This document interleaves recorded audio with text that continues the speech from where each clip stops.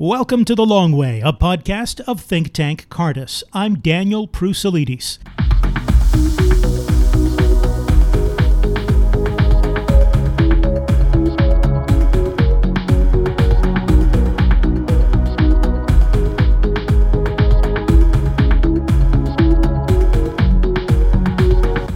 This is a special episode of The Long Way. Normally, we aim for a 20 to 25 minute episode focused on a feature interview.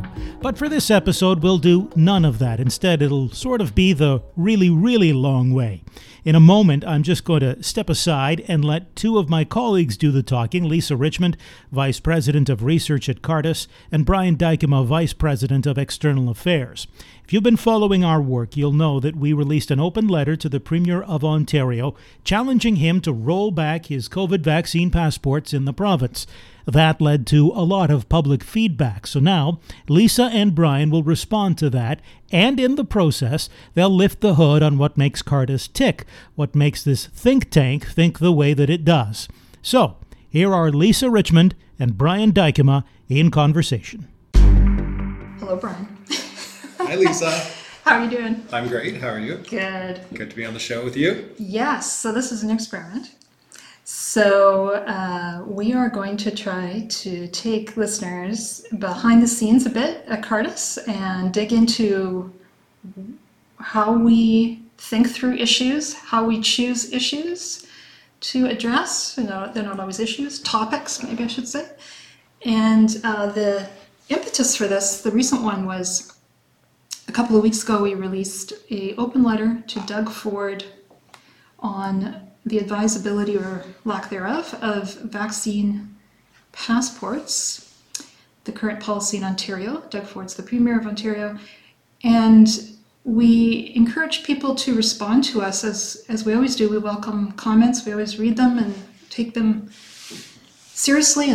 And we want to know what people think of our work.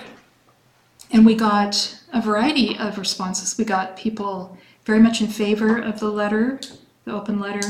Some people very much opposed.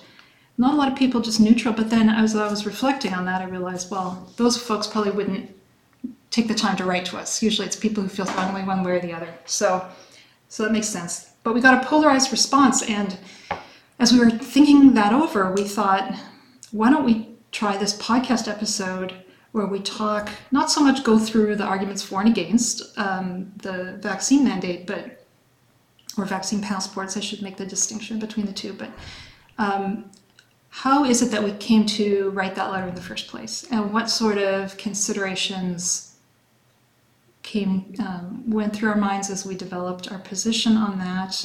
Some people who did write back to us afterwards said, why did Cardus speak into this? How does this fit into your work? So that's what we're thinking of doing for this session. Anything else you would say at the beginning here? No, it sounds about right. Yeah, okay. Sounds good. Okay. Sounds like a conversation we should be having more of. Yeah. Yeah. Well, one of the things that we do regularly, like at lunch, we have good conversations just sitting together, us and our colleagues around the lunch table. And so we want this to be like those conversations. We want this to be as natural and real a conversation as possible. And we'll see if listeners are interested in hearing this sort of thing. And so we encourage people to send us their comments. So we did sketch out, this is going to be a natural conversation, but we did sketch out a few topics that we want to make sure we touch on. So I'm going to ask you the first one, which is, so Cardus is a Christian think tank, which is pretty unique. I don't think there's another Christian think tank in Canada. There are some in other countries and other religious think tanks that are not necessarily Christian, but of some other faith.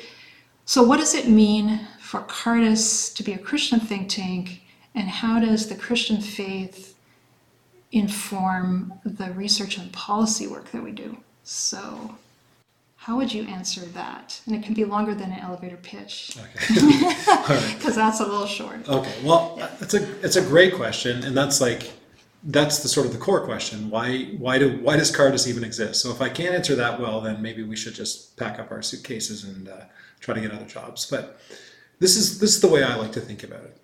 I think a lot of times in public debate around given issues, people will make vast leaps between their when they think about it at all, they will make vast leaps between their first principles and the policy that they find. But more often than not, I actually think people don't pay attention at all to first principles when it comes to policy. They're more interested in things like, does it work or does it not? And those are important questions, and we'll get into that on the vaccine passport issue, and because we'll ask some of those as well. But you have to ask, whenever you're asking the question, does it work or does it not work? It's that question itself is informed by what type of society are you looking for? What view of the human person is informing your answer to does it work or does it not work? And in that circumstance, there are all kinds of different answers to those deeper questions. What kind of society should we be going after? What is the individual's place in it? What is a human being? What is their purpose? And everybody's got those first principles, whether they examine them or not. There's something deeper that's informing their approach to public policy and public life. Cardus just tries to be explicit about it. We say that our first principles are first principles that derive from the Christian social tradition, which is a very old tradition. It's a contested tradition, I would add. There's not one voice, although you can find coherence among different voices.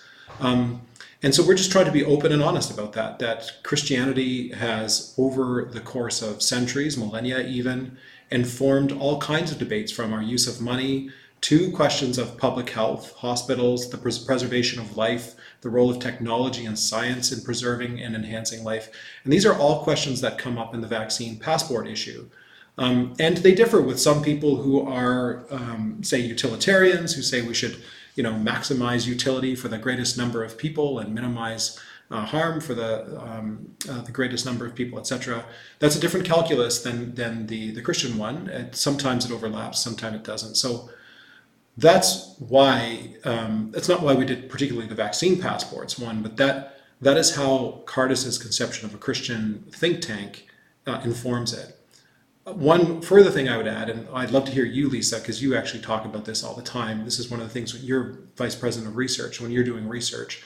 One thing that I always say is, look, the tradition and the Bible on which the tradition is drawn, and the story, actually, the story of God's work in creation from beginning to the end, is not Google Maps. And a lot of times people treat it. So Google Maps, you put in your objective, I want this policy, and it'll say, turn left here, turn right here.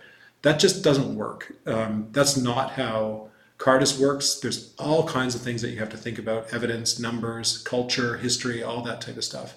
So I'd love to hear you respond to that. Like, when you hear the word Christian think tank or public policy from a Christian think tank, what do you mean by that, and how do you understand it? Yeah, so this is the one thing we talked about covering earlier. So I brought this quote. So I was recently reading a essay by C.S. Lewis, and it was about something totally unrelated to the work of think tanks. But then I came to this one paragraph, and I thought, this is a perfect statement of how I try to use the Christian faith in the development of policy options. Or in my case, I'm, like you said, responsible for research. You're the one responsible for policy, and we work together, and those things go back and forth as we develop the ultimate policy recommendations that Cardus is putting out. But let me just read this C.S. Lewis quotation, and then I'll try to unpack it, because it's a bit dense. And if anyone wants to get this again, they can feel free to email me, and I will email this to you. So he says, this being what he was talking about earlier, which is not relevant to our conversation here, but he says, this raises the question of theology and politics. And I'm going to replace the word politics with policy, which in some languages like French is the same word. We don't do politics at Cardus, we do policy. So this raises the question of theology and policy. The nearest I can get to a settlement of the frontier problem between them is this, like what belongs in each category, is that theology teaches us what ends are desirable and what means are lawful, while policy teaches what means are effective. And then he goes on to give an example. He says, thus, theology tells us that every man ought to have a decent wage. Policy tells us by what means this, the decent wage for everyone, is likely to be attained. And then thirdly, the theology tells us which of these means are consistent with justice and charity. On the policy question, guidance comes not from revelation, but from natural prudence, knowledge of complicated facts, and ripe experience. Okay, so to unpack that, I visualize a sort of circle where we have certain foundational convictions or a framework that we're starting from, where we have this vision of the good life that we think is the good life for all human beings, the way they were made to flourish. So that is the end that's desirable. But then, how do we get there? So in some particular question of the way society is structured or functions, or we need a policy, a public policy on such and such. That's where the research digs in to find out what means would be effective. But then once we've got a set of policy options on the table, we go back to our guiding framework to say which of these are consistent with justice and charity. And justice and charity comes again from those foundational, in our case, the Christian faith. So if I can give an example, we recently published a paper on marriage and on using Statistics Canada data that shows that marriage is declining, as in fewer people are getting married in Canada, and the marriage rate is declining. And so we start with saying, we believe marriage is a good thing. We have a couple of reasons for this. Actually, we draw on social scientific research that shows the correlation. It's pretty well established that there's a correlation between being married and a number of other goods, both individual goods and social goods. So we have that from actually a non-theological source. But then we also have from our tradition this guiding origin story presented in Genesis, in the Judeo-Christian tradition, that says God created an first person, but that person needed a companion and a partner, and God said it's not good for this person to be alone. I'm going to make him a partner. So you don't have to believe that story literally. Some Christians do. Others view it as a beautiful narrative expressing deep truths about human beings. Either way, we draw on that tradition, and so we say, okay, marriage is a good. Then we have this question, okay, what would promote marriage? And we try to do our research in digging into what policy options might encourage Canadians to marry. Now, some, like probably the most effective way to have more Canadians married would be to force them to marry. Obviously, then our Christian faith, and you don't have to be a Christian to also have this conviction that forced marriage is not a good thing, but our Christian faith is certainly guidance for us as to why coercion is not just or charitable. So we're going to take that option off the table. It may be a highly effective means, but we're going to take it off the table.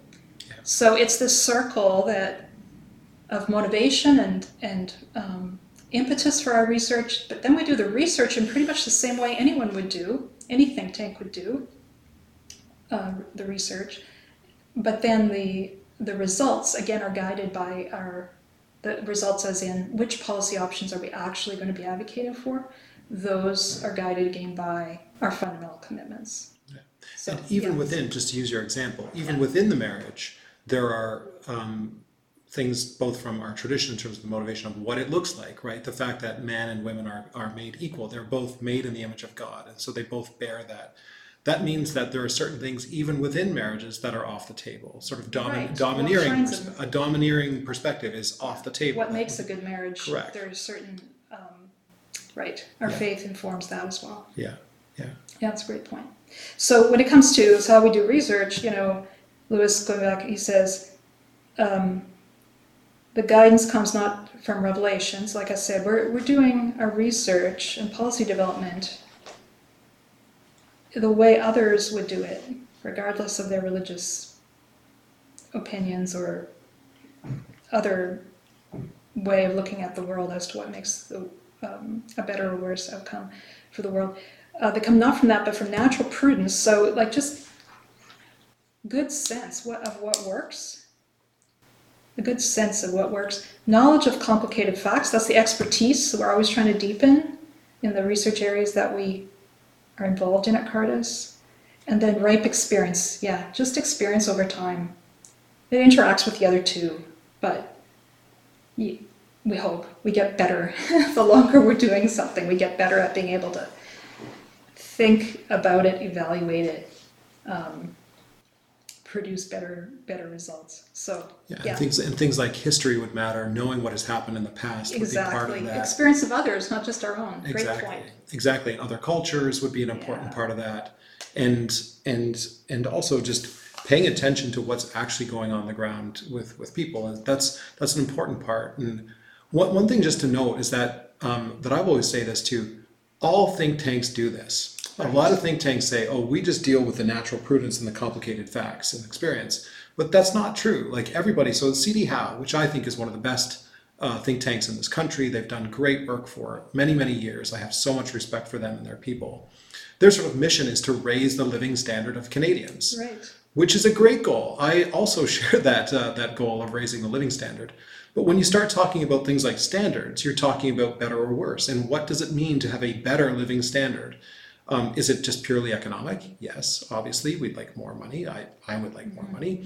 But to what end? To what end? They're agnostic on that. But there are certain things that are assumed in that notion of living standard, because you're talking about what life is and what it's for, that they assume and may not be as explicit about. All I say to people, Lisa, is that Cardis is just explicit about what everybody else already does. And I think that's healthy. I think that's healthy because even the principles that are sort of at the core for us are contestable, and we welcome people to contest it. They may say, look, this Christian view is wrong, and here's why. And we're happy to have that conversation because we think that, we do have this shared world, the complicated facts, prudence, and experience is a shared world that we can examine these things and we can test them. And so, anyways, I think that's very helpful what you just described. Good. I think most think tanks though they are explicit about what their basic framework is that they're coming from, the assumptions that they're starting with, right? Or like what's unique about Cardis is that our first assumptions are religious in nature, but the fact that every think tank has certain assumptions it's starting with, I don't know. For sure. I just think even beneath some of the assumptions that some are made are others that are not examined. Right, and so that's fine. And that's fine. Like we don't need everybody to be a religious think tank. But it's just important to say that at the very basic, as you start unpacking those things, or unpacking is not a good one, unearthing perhaps, is you get down to something that it has to be taken on faith, whether you're a religious person or not. It has to be taken on something that is ultimately not falsifiable, not provable, or what have you. Something along those lines. Right. So, anyways. Right. That's good. Okay, going back just though for a moment to when we talk about 2,000 years of Christian social thought, what are the sources there in particular? I mean, Christians have said all kinds of things. There's various authors or movements that we could draw on. Yeah. So one of the ones that we mention regularly is Catholic social teaching. So Can you just describe what are some of the themes within that? How did that tradition emerge? What are some of the more salient aspects of that?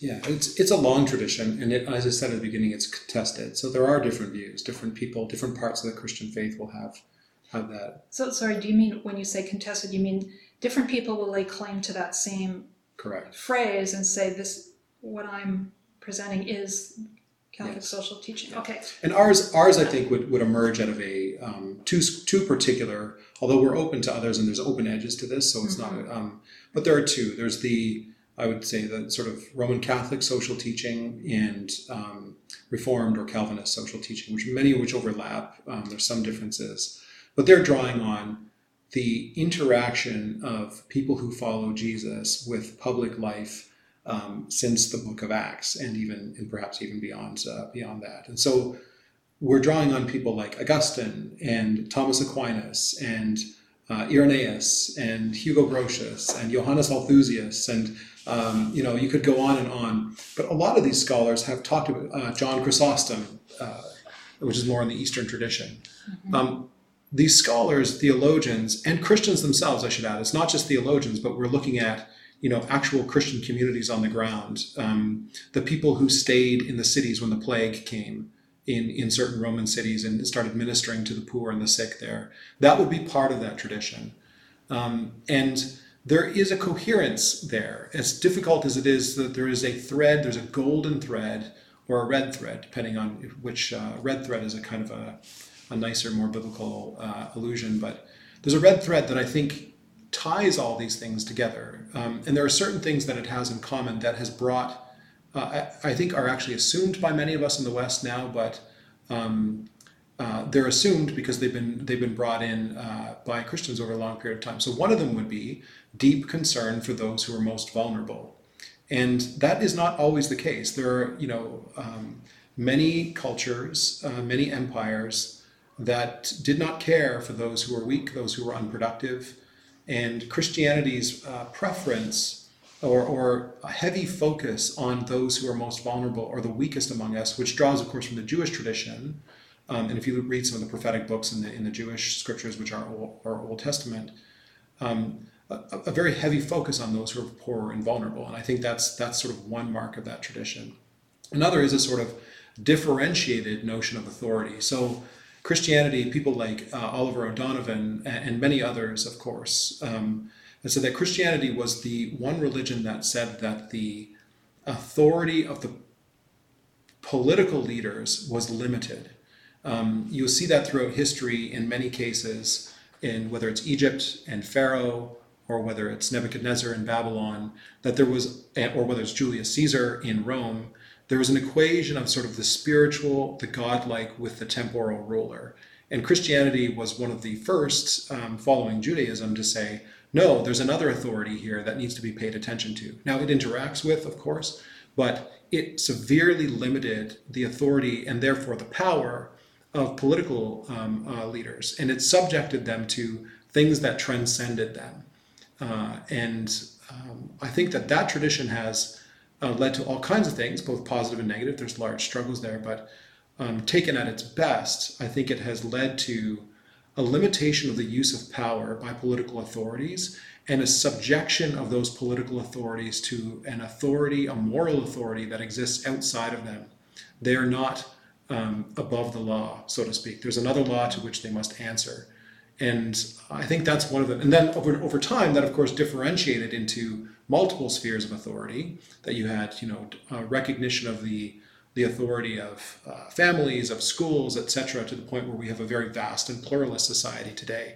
But that's just one example, a very quick sort of glimpse at what we mean by that. There's this notion of multiple differentiated authorities, all the while bound together in a sort of a mutually enabling way that's sort of thriving, seeking the thriving of the human person and all human people, regardless of their status, their race, etc. So when you say differentiated authorities, are there just two then? The political authorities and the spiritual? No, I would say that the tradition as fully developed recognizes multiple authorities. So Lisa, you're Vice President of Research within Cardis. You have authority in your position. In my realm. In your realm, your proper realm. Now, of course, and you're married, so you have authority within that relationship. You're a member of a church, you have a position of authority within that. People are members of schools, of chess clubs, and what have you. There's all kinds of different ones, and they all interact with one another. These are not, I really don't want to say that these are self-contained units. The point is that they're all these differentiated networks and loci of power and authority, but they're bound together to make something bigger. And they all have it sort of in their heart. There are people there, right? And so that's what they're there. They're there to promote that. A school is something that is made because parents sometimes realize, and many parents who, because have had kids home during COVID, realize this all the more. There are some things that they can't do on their own that it's better to be part of a community to do. And that's where schools, for instance, trade unions, another example, that workers will bind together to achieve certain ends in their workplace community that they're not capable or not able to do on their own. So would it be accurate to say that in traditional Christian social teaching, what is the good society? It's these different authorities, each functioning in their own appropriate realms.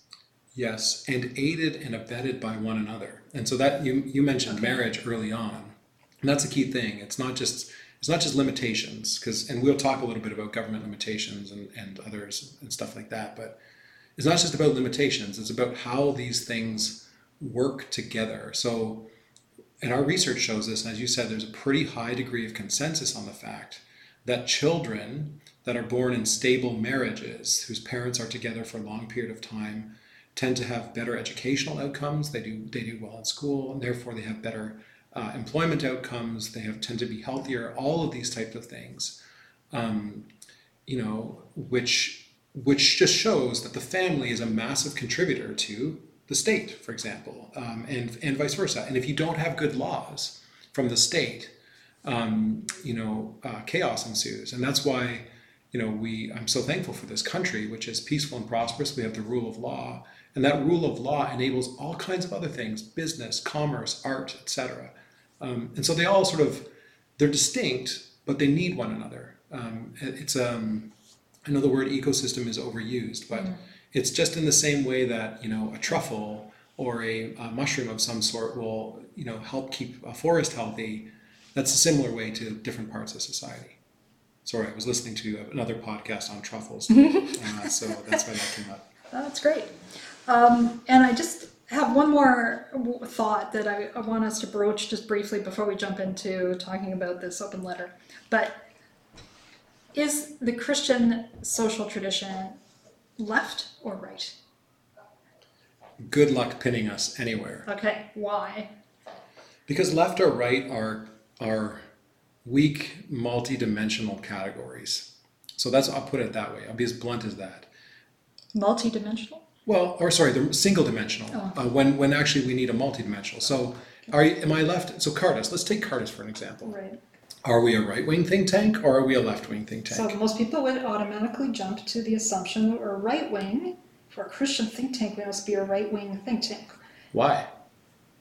So why is that assumption? Why do people associate? Well, because I suppose the Christians that they see in the media are people who are maybe protesting something or other that is perceived to be a progressive cause, right? I would say, what makes a progressive cause progressive? So that's the question. So that just goes to show when you start asking these questions. So Cardis, for instance, has written extensively on labor, the importance of organized labor for the flourishing of workers. Now that's typically seen as a left-wing thing. Right. That organized labor is seen as a Marxist thing or what have you. But there's this rich tradition in history in Latin America, in Asia, in Europe, where there's this rich Catholic or Protestant labor unions that have a distinct view of the importance of workers banding together to achieve common objectives.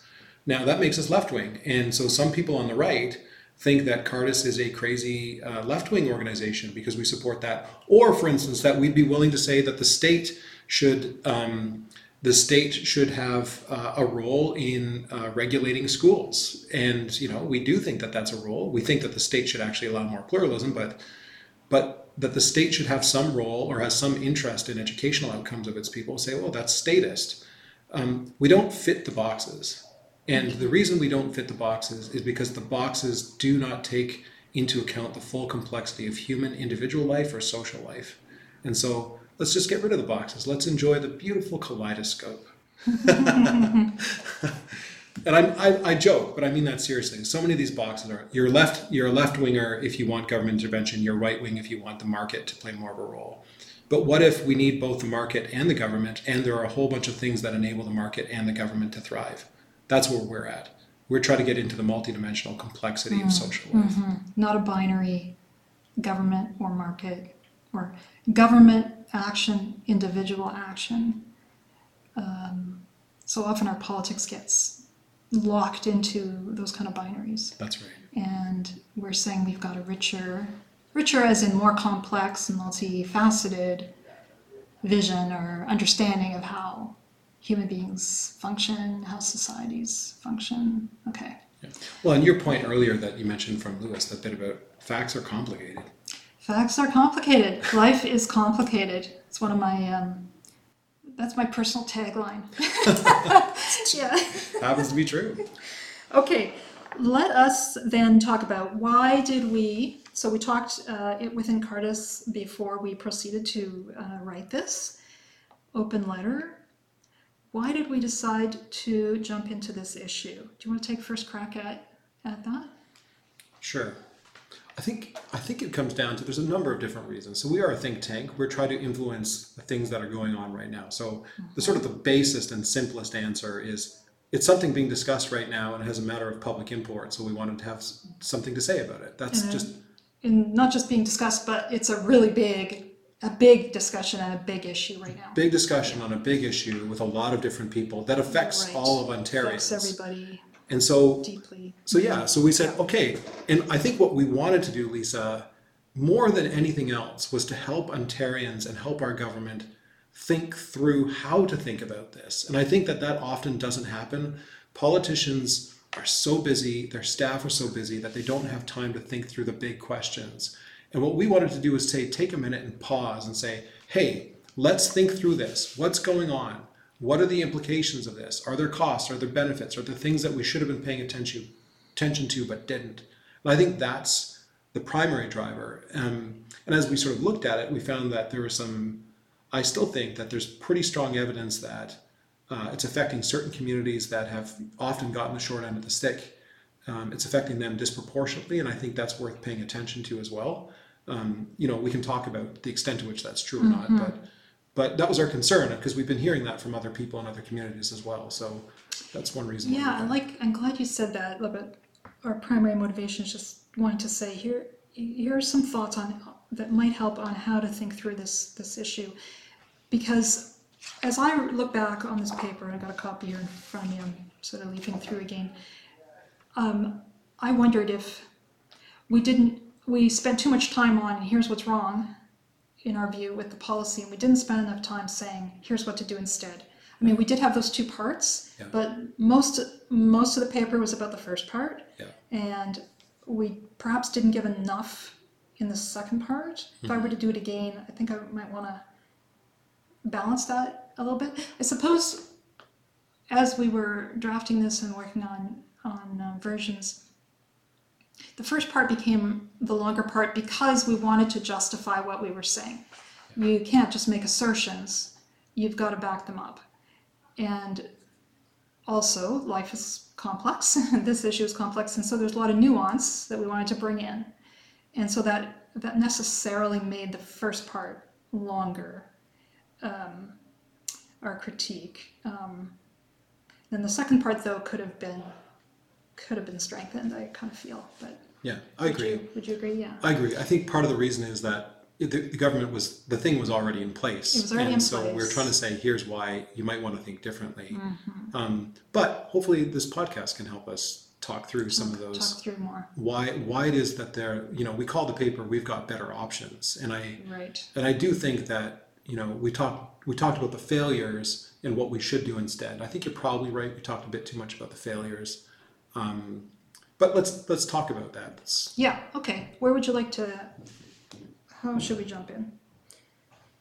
Maybe just go by section or something. Sure. Like the first part is drastic measures call for drastic times, and so the point of this section is to say we are not in drastic times.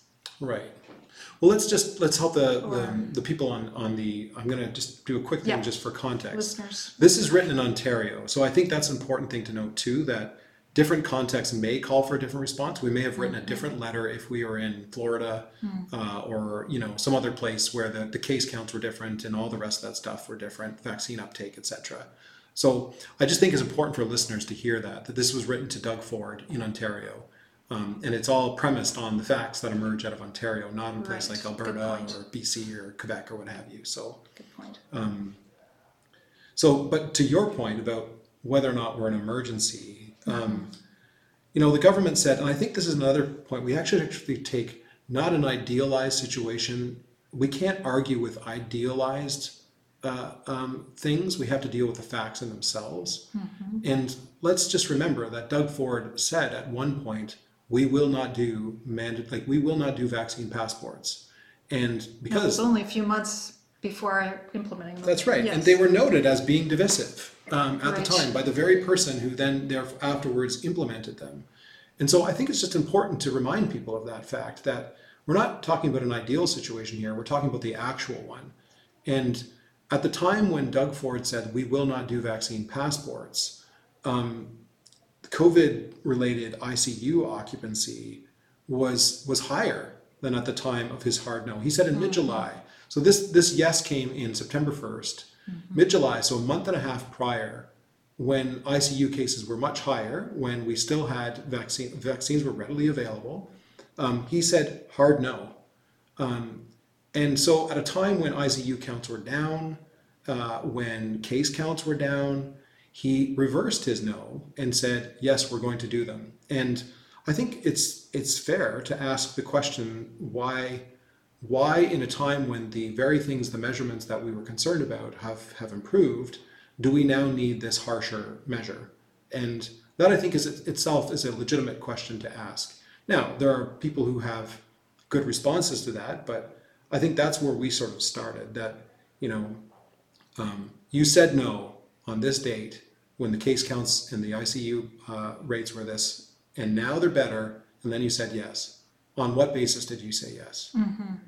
Yeah, so to me that points to a really important point, which is we're trying to communicate that if government is going to bring in a very, a policy that has a very big impact, it's incumbent on the government to also explain very clearly the reasons. Yes, this is a very, very strong policy, will really affect people in many ways, but here's why. We're in a very serious situation, and so I think what we're trying to communicate is tell us why we're in this desperate situation, and we felt that was missing and that needed to be there. Yeah. Now, but how would you respond to someone who said, well, it would be a desperate situation if the passport policy had not been imposed, and it's to avoid a desperate situation. That's the whole reason for bringing in this policy. Yes, we're not in a desperate situation now, but it's because we have this policy in place. So my response would be, show me the evidence. But it's not possible to show the evidence because it's what would have happened if we had. Okay, well, that's fair. So this is my response. It's not vaccine passports that prevent us from hitting another outbreak. It's vaccines that allow us to prevent another outbreak. Vaccines are highly effective I think those in ICUs, that the number who are unvaccinated are massively disproportionately higher than those who are vaccinated. We see very few ICU cases in breakthrough cases for people who've had vaccines and so on. So vaccines work. Vaccines are amazing. In fact, Cardis has written on how we could promote them in ways that build social solidarity. Right. So that's thing number one. Thing number two is we had, I think at the time, I don't have the numbers in front of me, 83% were fully vaxxed, with another 5% with the first dose. So that's 88% of Ontarians at the time this was announced had first doses. Right. We were doing a bang-up job. In fact, for all the criticisms I have of the Ontario government and its failure to communicate, and that's my biggest one, which we'll talk about later, but the one place where it absolutely shone like the morning star was in the vaccine rollout. We actually did a great job of getting it out. It was efficient, it was effective, and we had 88% coverage. That's world-leading coverage. And that's why the numbers are down. And the question I want to say is, I'd love to see, and what I wanted the government to say is, okay, if we're going to do the passports, so let's just actually take the ICU, let's just say the desperate measures call for desperate times. Let's actually give them the benefit of doubt on that and say, I'd love for you to show me how these are going to actually work, how they're going to actually bump us from 88, and why they're necessary when we've had 88% at the time vaccine uptake. We were doing a bang-up job already. We were totally succeeding. And yes, cases were slowing down. I have some actually numbers that we can talk about a little bit later, but we were doing quite well, and in fact seeing fairly continuous, fairly steady upticks even on first doses prior to that. And so I think the compelling, the compelling case for we need to do this now or else, I just don't see how the numbers back it up. Okay, that's really helpful to me, because if I can paraphrase what you're saying, we can set aside this counterfactual by saying it's vaccination rate that creates desperate or less desperate conditions. And so the whole question about a vaccine passport then becomes, does that increase the vaccination rate? Does that result, is it an effective means for the end? We're agreeing on the end here, which is the more Ontarians who are vaccinated, the better for getting out of this pandemic. That is the way to get out of this pandemic. Absolutely. So let's assume that we could have a separate conversation about whether that's true or false, but I think you and I both agree it's true. At least that's our working assumption. Yeah. So then the question becomes, does this policy, is it an effective means to that end? That's right. Okay. That's right. So, yeah. And I would say what matters, the rate matters, of course. So the rate is the percentage of people getting it on a daily basis, uptick or downtick. The rate of vaccination are we talking right now? But the real thing is the objective, the objective number. How many Ontarians, we have, say 20, I don't know the exact number, but we have X number of Ontarians. Yeah. How many of them have actually gotten the shot? Mm-hmm. That's the thing that we need to know. And can I share some numbers sort of back up? Sure. So I did some of the numbers. So it's important. This is again the complicated facts bit. Looking at that, Ontario, to its credit, has been releasing the daily numbers of vaccines. Yeah. Vaccinations. Yeah, number of vaccinations. So they've been doing that along with case counts and so on. So here's the case. In the 54, so September 1st was the date that the passports were announced. And so when I did these calculations, it was 54 days afterwards. So on the other side, in the 54 days since the passports were announced, so after September 1st, the average daily number of first doses was 11,833. Mm-hmm. So I'm assuming that what they're really after are the first dose, because once you get the first dose, the likelihood of getting the second is great. Right. So that's after the passport. But if you looked at the 54 days prior to the passports being announced, so the time when we were actually doing well, there was an average of 13,573 doses per day. So we were doing more doses per day. August or something? Yeah, we were doing more doses per day. So now you're going to say, okay, well that's not fair, because there, in August and so on, there were fewer people to get it overall. So that's not a fair measurement. What you really have to do is measure the shorter timeline around the announcement of the passports. Make sense? Okay. So 54 days, that's not a good measurement. You can't look at averages of 54 days because you're going back to the time when people were just able to get it for the first time. So of course you're going to get higher numbers. Okay, so now let's look at it from a different area. Let's take the 3-week period prior to and afterwards. The 3 weeks is the time after Doug Ford said no, a hard no. So remember, he said a hard no to them in mid-July. And so the 3 weeks prior to September 1st were basically the month of August, the early month of August. And so if you look at those 3 weeks, there was an average of 11,705 shots per day in the 3 weeks prior. After the passports were announced, you did see an uptick. There was an average of 13,910 new ones per day. So the difference, if you're going to say that the passport made the difference, what is the actual number of that difference? It's 2,205 more shots per day.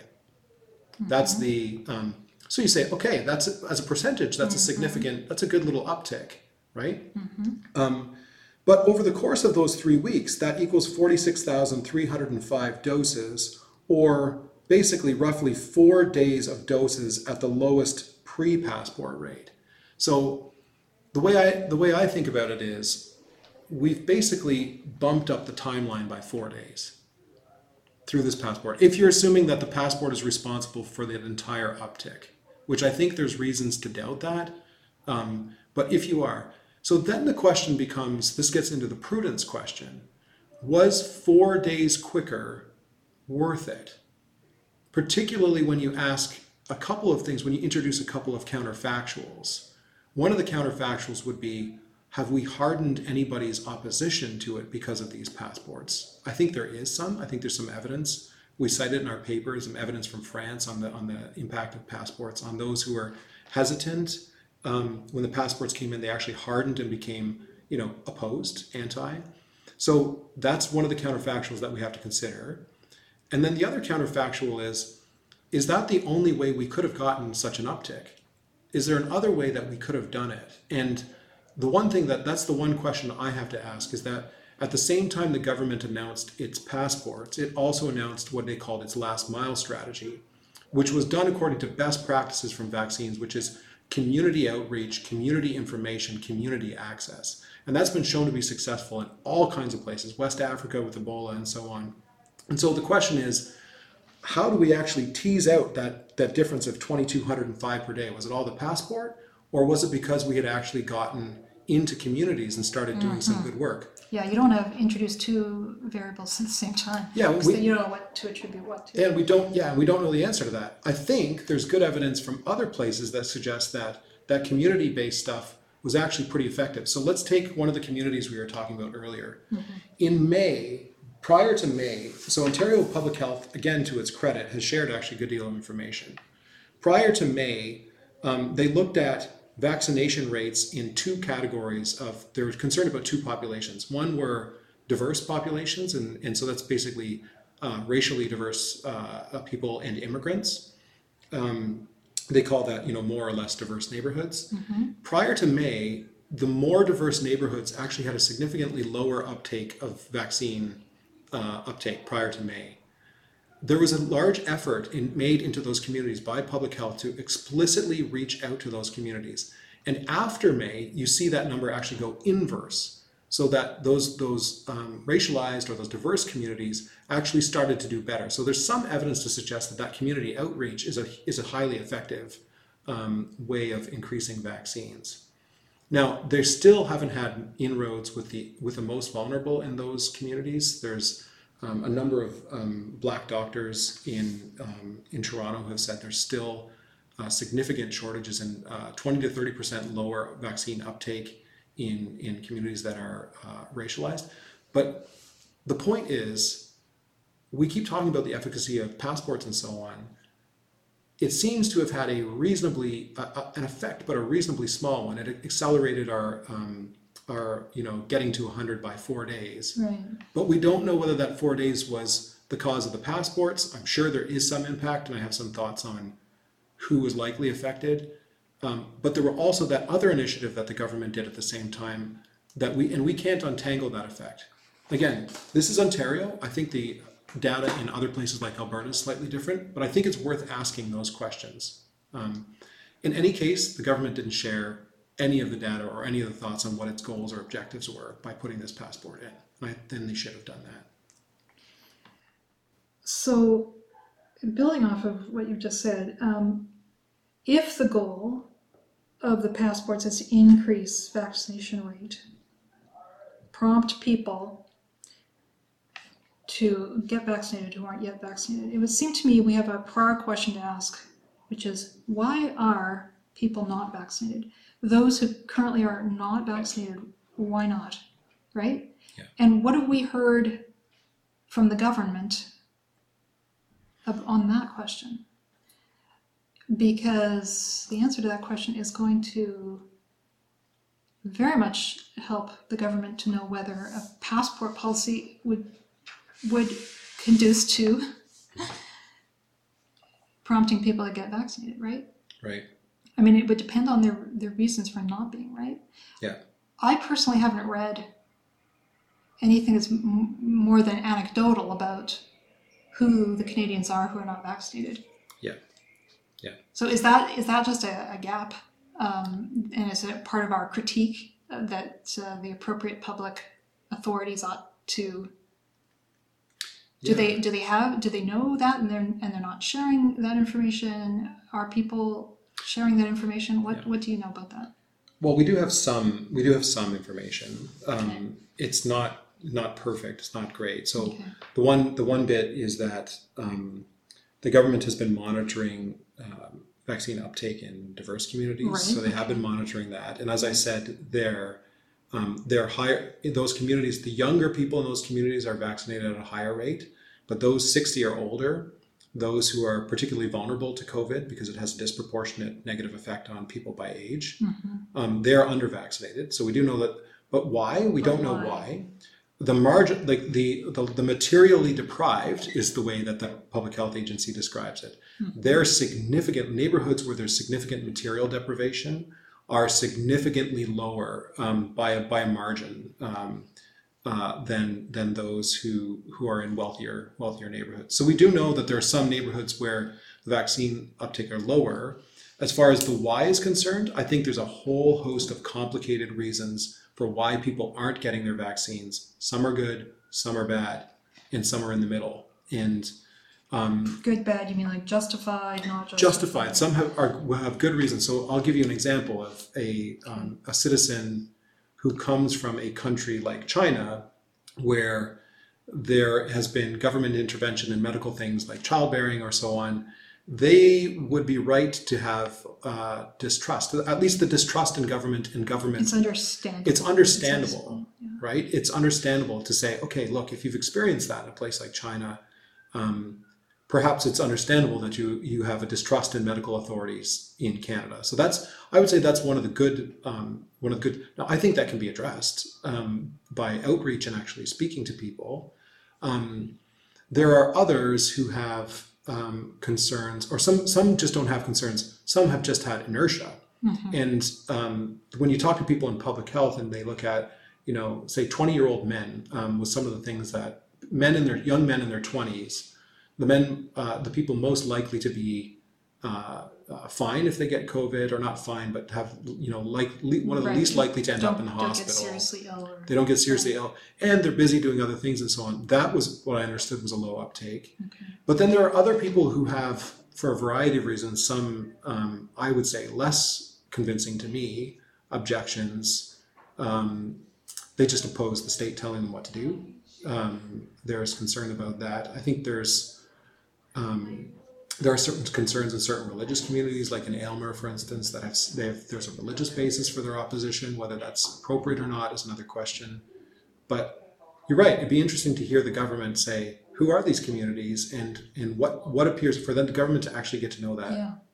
So what I would have loved to see is when the passport policy was being announced, the government saying, okay, publicly, as part of their communication about this and why they had come to this policy, would be, there's this percent of Ontarians who who are eligible for vaccination and have not yet had their first dose. And we have done research to the best of our ability to understand the reasons why.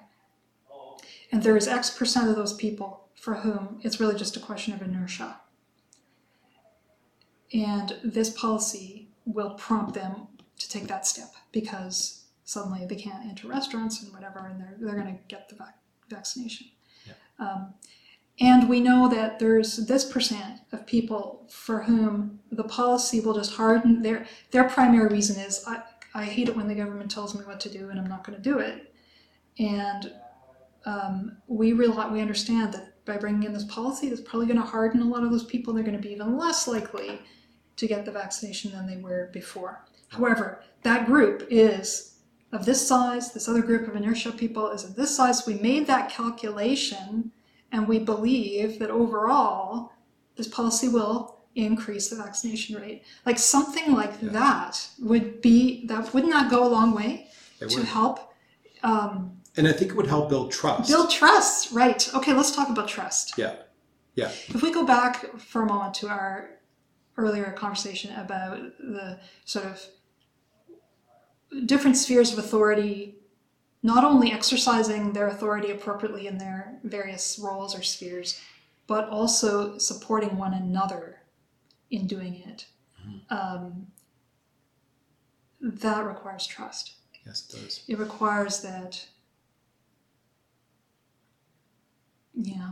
you take it from here. Say more about that. No. And how has we seen trust functioning in this issue? Yeah, I think you're right. I think trust comes when you say something and you do it. Distrust arises when you say one thing and you do another. And I think that Ontarians, as a parent who's experienced an announcement coming from the Minister of Education on a Friday, and then a completely opposite announcement coming from the Premier on a Monday. And this is just one example, I think, of a large basket full of examples where the government has failed to do that and failed to share the information, as you said, as you described perfectly earlier about, I wish they had said this, and so on. I think that's the problem. That's the problem here, is that my concern about the vaccine passport is that it's going to undermine trust in the very public health authorities that are necessary to bring us through this pandemic and the next one, because there may come another one at some. They tend to come every 100 years or so. Very likely. It's very likely. And if we are undermining the trust in the institutions that have the capacity to help bring us through this, as we've seen this, we're actually shooting ourselves in the foot for the next one. And that's my concern. And if there's actually good data on that, Lisa. So there's a high correlation between places where trust in government is high, so a place like Denmark. Now, Denmark is unique because it's like culturally homogenous and it's very small and so on. But in places where trust in government is high, compliance with vaccine not compliance, but like uptick of vaccine has been higher. Compliance with public health measures has been higher. Places like Poland, where they have a legitimate distrust because they were ruled by the Soviets for so long, there's this really sort of skepticism of government and distrust in it. Massively lower uptick, and that's what we want, the government to consider, and that's why this type of intangible things like trust really matter, and that's why being clear about not just your motivations but the data that you're using to arrive at that is so critical for public health success. Yeah, I want to adjust something slightly that you said earlier. Trust comes from distrust comes when the authority says one thing and does another. I agree with you, but I would really say trust in authority comes best when the authority explains how they reach the decision. When they're authentic and honest and share the information and explain how they arrived at the decision that they are now implementing. Yeah. In my own personal experience, as somebody who's had in the workplace leadership over others, that is the best approach that I've found. What I find is that almost everybody is willing to accept the outcome, when those other things are in place. When I'm authentic and open about how I arrived at the decision and why I believe it's the best one, and when I'm communicating that to people in a respectful way toward them, even if they don't agree with my decision, they are much more willing to accept that that is the decision, and that someone needs to make the decision. It's appropriate for the leader to, and we're all going to move forward on that basis. And the trust is as strong as it can be. Yeah. And I think that's true for in the really big picture with government over millions of people. Yep. Right? And I think we've seen real failure there. And I'm wondering why exactly. It seems like it should be pretty simple to do. Yeah, it's a good question. I mean, first of all, your articulation is way better than mine. I think you're right. Like, I think the way you've described it as being clear, sharing the data, the information, the thought process, the logic that you used to arrive at that is super.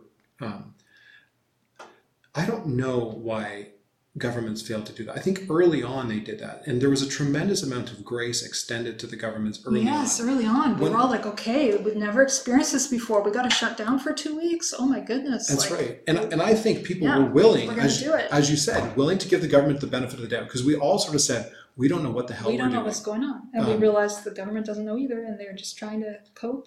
They're just trying to do their best. And there was an authenticity there, and I think, one of the, Ford's a populist, and that's the one thing he's very, very good at that. And I actually, people were like, yes, we're willing to give you the benefit of the doubt. I think over time, as more and more data about COVID came out, as certain policies, and I'll mention here I'm going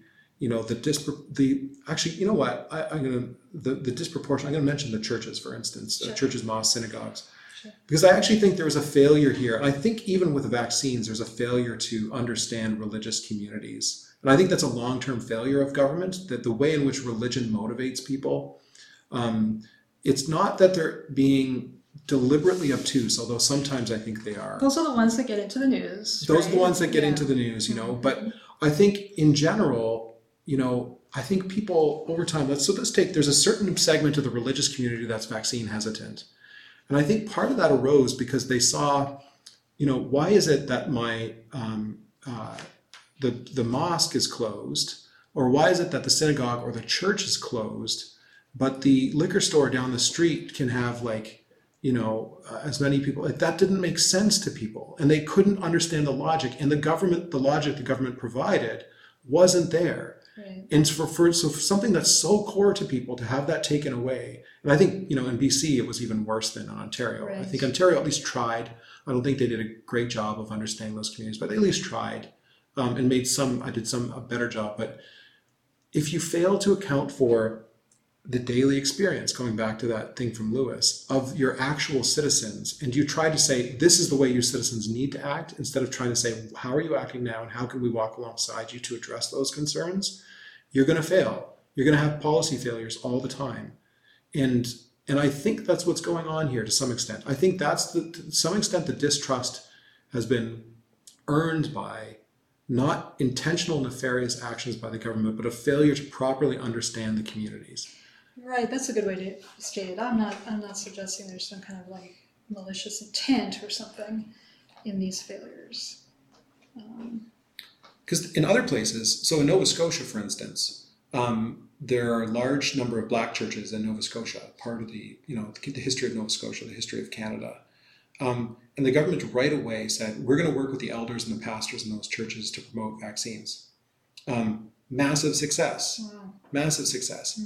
The Ontario government knew in May, if not earlier, that there was some hesitancy in those communities. And I'm really interested to know, did they have a plan to reach out to those communities in good faith? And, I don't know. I don't know the answer to that. It's just another example of how I think our society could do with, the authorities could do with actually understanding the role of religion in people's lives a little bit better. Anyway, just a thought. I think that's really great. That's a really great point. I think a lot of assumptions are made, right? That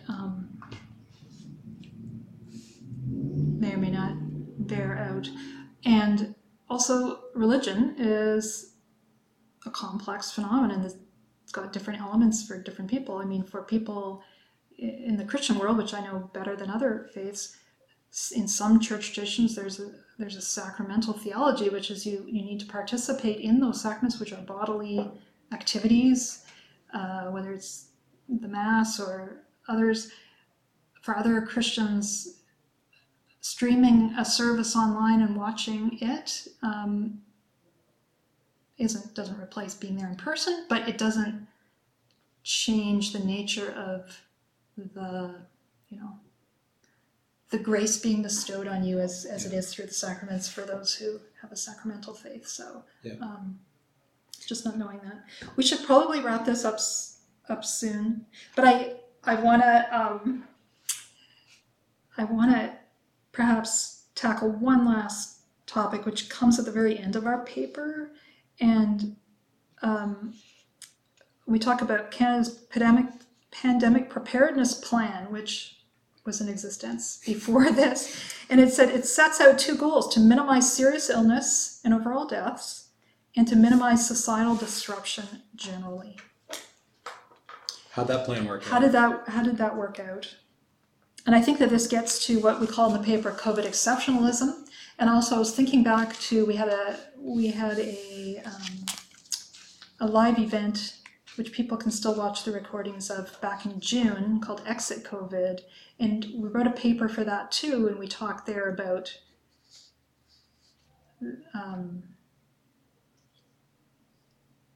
a lack of weighing things against each other and just having sort of an absolutism. Yeah. And we've seen a sort of absolutism on this issue take root, right? Yeah. I don't know. Do you have any thoughts on that? Yeah, I do, because I actually think that gets into the sort of the complicated facts and some of the understanding the experience. The absolutism is what I actually think it also contributes to distrust. It doesn't allow for the nuance that is sometimes there. Now, there's a limit to this nuance. Just to be clear, I'm not saying we have to accept every position as equally valid, but you at least have to approach it and understand it. And if you can't understand it right away, our response should not be right away to say, do this or else. And I think there's been a lot of the do this or else mentality. I think it's creeping into all kinds of things that makes for an unhealthy society after we exit this pandemic. Yeah, I think so. I'll give an example. A lot of places right now are making vaccines mandatory for the maintenance of your employment. Right. I think there are real challenges for that. So, I've seen various lawyers, like I think it's Howard Levitt and so on, saying it's totally legal. I don't care whether it's legal or not. I want to know whether it's good or not. And so you have these situations where, I come from a union environment, right? And often I want to find accommodations. You want to find ways, okay, you have this concern right now. Let's find a way to accommodate that concern if we can.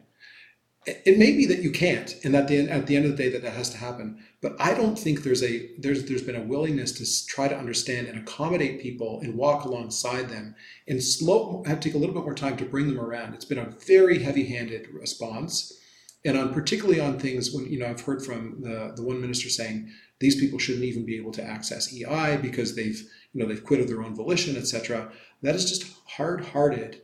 And again, not likely to contribute to the solidarity that we need to face the next crisis. And solidarity, going back to Christian social teaching, is at the core of that. What's going to bind us together? And the more we get into the, you're all in or you're all out, that's divisive. And it's unlikely to lead to the type of ties that bind, and the ties that bind us together so that we're stronger to face the next crisis.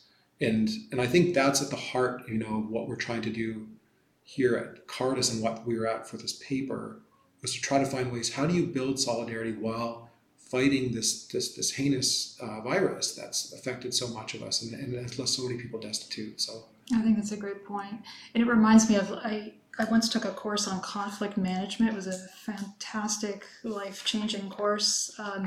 But one of the things that we were taught to do there is, so often when there's a conflict, you visualize yourself across the table from your opponent, and you're both fighting for your own position. And instead, you need to think of yourselves, both parties need to think of themselves as being on the same side of the table, and on the other side of the table is the problem. Mm-hmm. And they are seeking to find a solution to that problem that they can both accept, that meets both their needs, that, whatever. And that's my image now of solidarity. Together, we need to face this pandemic together as Canadians instead of pitting ourselves against one another. So it's a good spot to end. Yeah. So listeners, thank you for listening. Maybe you thought this was too long. We decided to do this naturally and to keep talking till we sort of felt we had said most of the things that were on our minds. And with the idea that people can stop and start listening as they choose, or can just click off and not finish it if they don't want to. However, if you have got this far, if you would like to send us comments, which we would love to receive from you, you can email either of us. So Brian Dykema's email is bdykema, I guess we better spell that, BDIJKEMA @cardis.ca. And mine, Lisa Richmond, is LRichmond, like Richmond Hill, Ontario, @cardis.ca. Or you can just find our email addresses on our website. We would love to hear from you. Tell us what you thought of this. As we said at the beginning, this was an experiment, and we are interested in doing this again and doing this more. So we envision, if there's interest on the part of you who are listening, we are thinking of, as we bring out research reports in the coming months, to have this kind of conversation about the underlying or background thinking that went into these reports. We're also potentially thinking about talking to guests from time to time. So thank you for listening, and bye for now. Farewell.